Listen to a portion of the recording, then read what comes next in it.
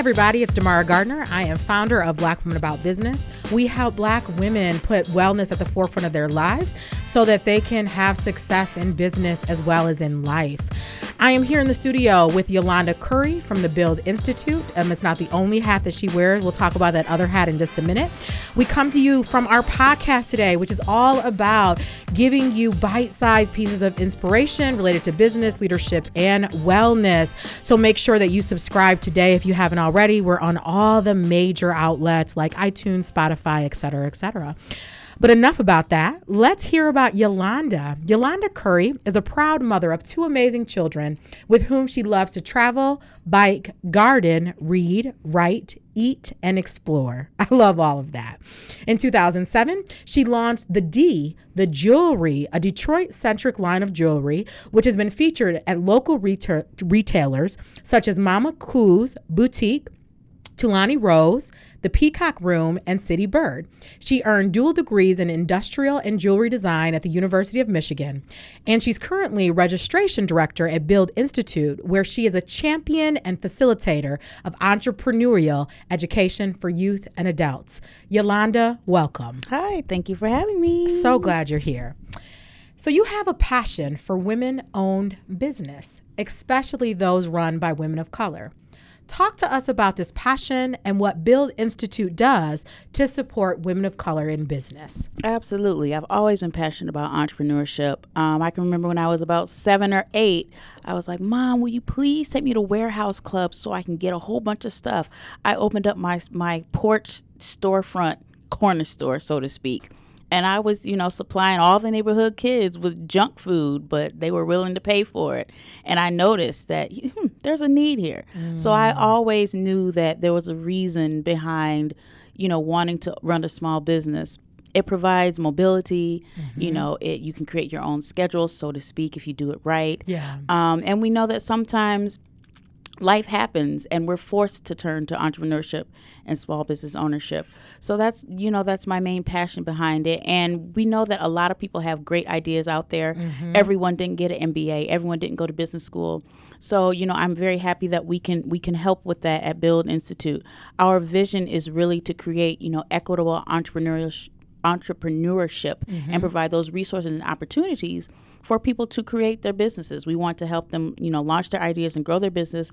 And we really provide access to resources and networks that they weren't aware of or privy to. And we do that through quarterly classes, networking, workshops, and provide a very active support network for those small business owners. Build Institute sounds amazing. And although I have not interacted with Build Institute myself, I've heard many women of color that have been supported by the Build Institute. So if you haven't checked out Build Institute, you need to make sure that you do that. If you're thinking about starting a business, start there so that you can lay a really good foundation and that you can have a network of people to support you, because you don't have to go at it alone and you don't have to have the MBA, as Yolanda talked about, to be successful in business. Helping entrepreneurs access capital is right up your lane. Absolutely. We know that money is something that we often don't know how to access in business, and particularly if we're a woman, particularly if we're a person of color. So talk to us about how we can access funds through entities like Kiva and even beyond that. Exactly. When you're first starting off in business, the bank does not want to loan to you because you are a startup. So we are facilitators of the Kiva loan, and we fill that gap, that small amount, that $1,000 to $2,500 that someone might need for a specific piece of equipment or something. The Kiva loan provides $500 to $10,000. It operates on a micro lending platform similar to a Kickstarter. Yeah. So you utilize your network. You use your followers and your network and your customers and your clients and things to fulfill that loan. It's a 0% interest-free loan. You get up to 36 months to repay that. And it's that sweet spot that people need but can't access via traditional loans. We also own now Detroit Soup. It's a community micro funding program where, $10 gets you in the door. It gets you a vote. It gets you some food.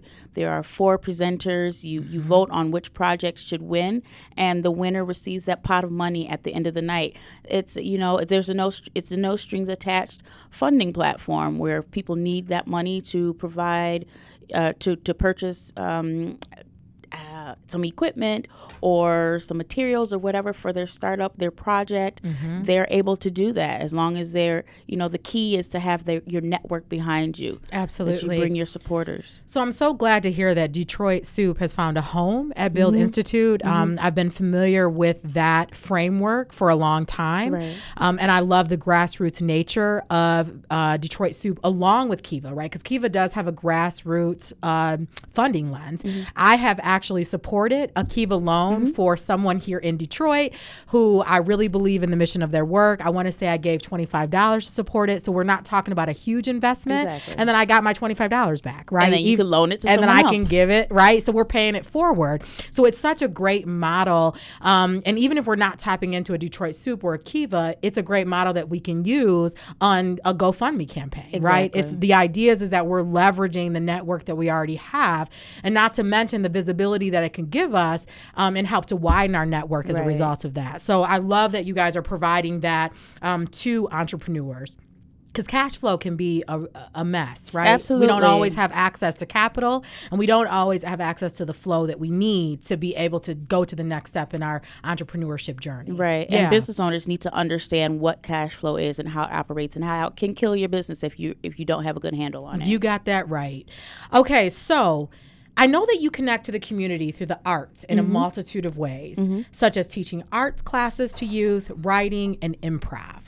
What role has art played in your wellness practice? Honestly, art and creating equals life. If I'm not able to create, you can see it on my face. Yeah. The tension is in my shoulders. Like, I have to create. I have to do something, whether it be writing or reading or painting or making my jewelry. I put a hold on my jewelry making when I was going through breast cancer treatments, and I could tell it made a big difference. Now that I'm through that, I'm done with that, I can get back to my jewelry making and my business, though I found that I need to do it in a different way. I need to restructure. I can't be the one-woman show.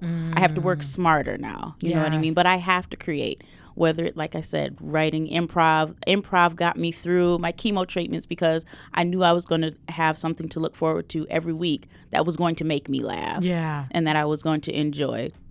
Well, and what you're saying is that we really have to find wellness where wellness is available for us. Absolutely. And that even through tumultuous times, right? It's a blessing that you are in remission right now from cancer. That's such a tremendous blessing. Absolutely. And that you find yourself still drawn to the things that you've always been drawn to, but this realization that you can't do it exactly the way that you've done them.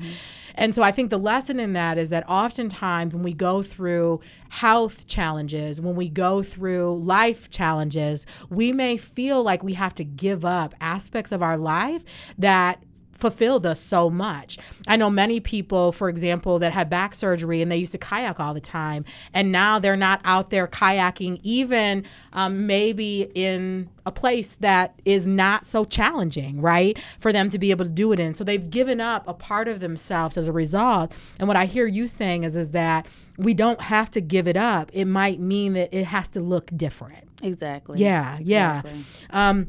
So not being a one-woman show now with your jewelry line, that was one of the things that really drew me to you. You've got one of your pieces on right now, right? Those are my Detroit Women Rock earrings. Okay, so we're definitely going to take a picture because those are fabulous. Now, did you make that necklace as well? I did. Yeah, this is actually my logo. Okay, I love it. So we'll definitely capture that. So when we met, you were wearing some pretty fabulous pieces like you're wearing right now. What can we expect in the future from your jewelry line? Right. So I've been making jewelry almost 20 years now. And the last 10 years, it's been very Detroit centric. Yeah. That's my hometown. That's where I grew up. So it was good to make it and, represent my city. Other people appreciate it. It's such a commodity right now. I think I'm going to still create some Detroit themed jewelry, but dive into something a little bit different, a little newer. It's evolving. Evolving. And I will, grab some other, hands to help me out. Like I said, no more one-woman show. I can't be up all night creating and then going selling all day. Absolutely. The next day. And you work a full-time job, right? I And do. many entrepreneurs do have a side hustle. What I hear you say, and maybe I didn't hear you say this, but this is what's in my spirit, that your jewelry line has the ability to be so much bigger than it being a side hustle, which is going to require more support, right? Not to take away from the good work that you're doing with Build Institute. Right.